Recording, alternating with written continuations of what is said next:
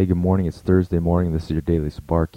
Yesterday we left off talking about what our passion for people was. What's our drive to save people, and to use that passion that Paul had of caring so deeply to just drive us to reach people in our world, in our circumstances, to bring them to salvation.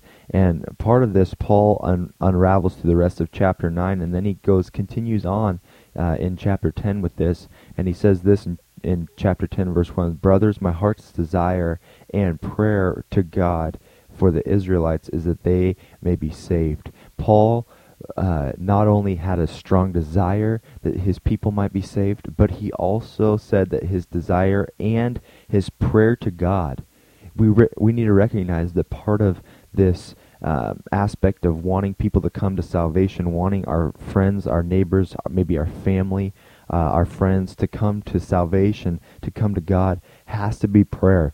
And it plays such a huge role in it. Paul was always about praying for people that he was talking with. And Paul was always about praying in all circumstances in life.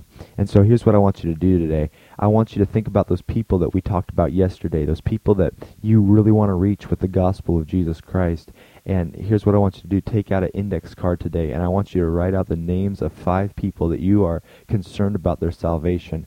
And I want you to begin to pray for them every day. Maybe set that index card up in your window, in your car, someplace that you will remember to look at it every day and be reminded to pray for those people that you would love to just have an opportunity to share the gospel with. And recognize that prayer is a huge part, and some of those people who may have blown you off before, when you begin to pray for them, their heart might begin to soften, and you may have another opportunity to talk with them about Christianity, about Jesus Christ. So that's my challenge for you today. I hope you guys take this seriously and begin to pray for people that you want to see reached with the gospel of Jesus Christ.